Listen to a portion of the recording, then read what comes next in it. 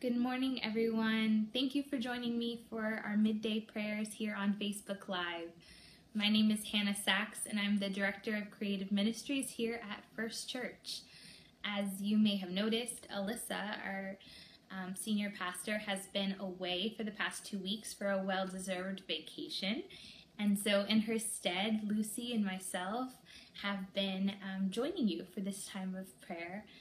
And I just hope that you all will continue with the custom of writing your name in the comments below and perhaps sharing what's on your heart right now, what we can pray for you about in the coming weeks and in this time.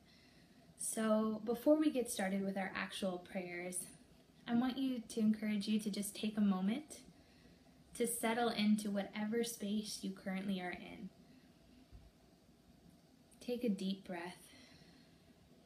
Feel your feet on the floor and open your heart up to hear what God has to say to you right now in this moment.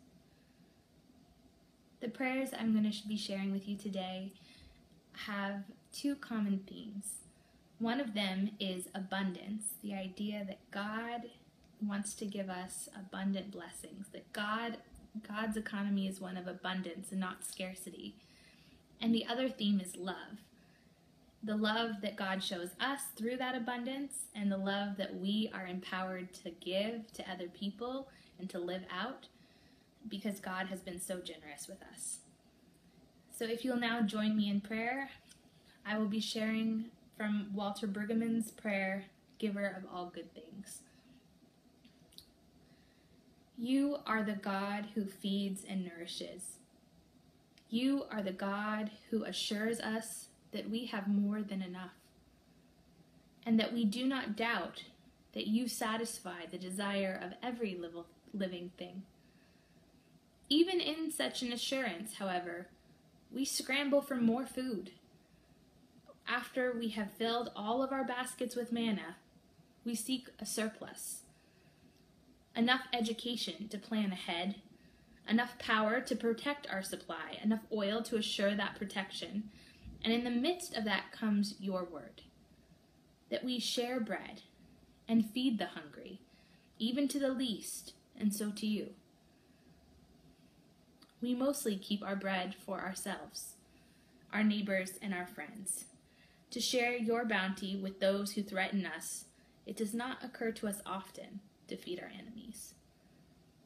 We do not often remember to break vicious cycles of hostility by free bread, free water, by free wine, by free milk, until we remember that you are the giver of all good gifts, ours to enjoy, ours to share. Stir us by your Spirit beyond fearful accumulation towards outrageous generosity, that giving bread to others makes for peace, and that giving drink to others makes for justice. That giving and sharing opens the world and assures abundance for all. We pray this even as we ponder the gift of your Son, whom we ingest as bread and wine, and tasting find ourselves forgiven and renewed. Feed us, God, until we want no more. That was a prayer by Walter Brueggemann, and I'll now be sharing an adapted prayer from Idalette McVicker. Let us be people who love. Let us be people willing to lay down our sword words, our sharp looks, our ignorant silence, and our towering stance, and fill the earth now with extravagant love. Let us be people who love.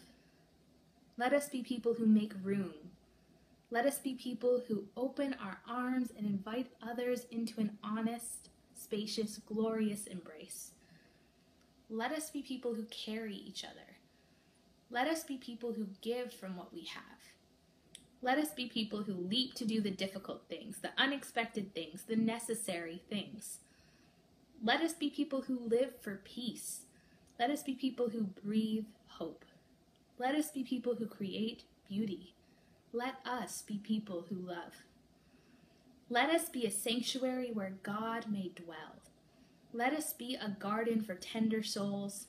Let us be a table where others may feast on the goodness of God. Let us be a womb for life to grow. Let us be people who love. Let us rise to the questions of our time. Let us speak to the injustices of our world. Let us move the mountains of fear and intimidation. Let us shout down the walls that separate and divide. Let us fill the earth with the fragrance of love. Let us be people who love. Let us listen for those who have been silenced. Let us honor those who have been devalued. Let us say enough with injustice, abuse, abandonment, diminishing, hiding.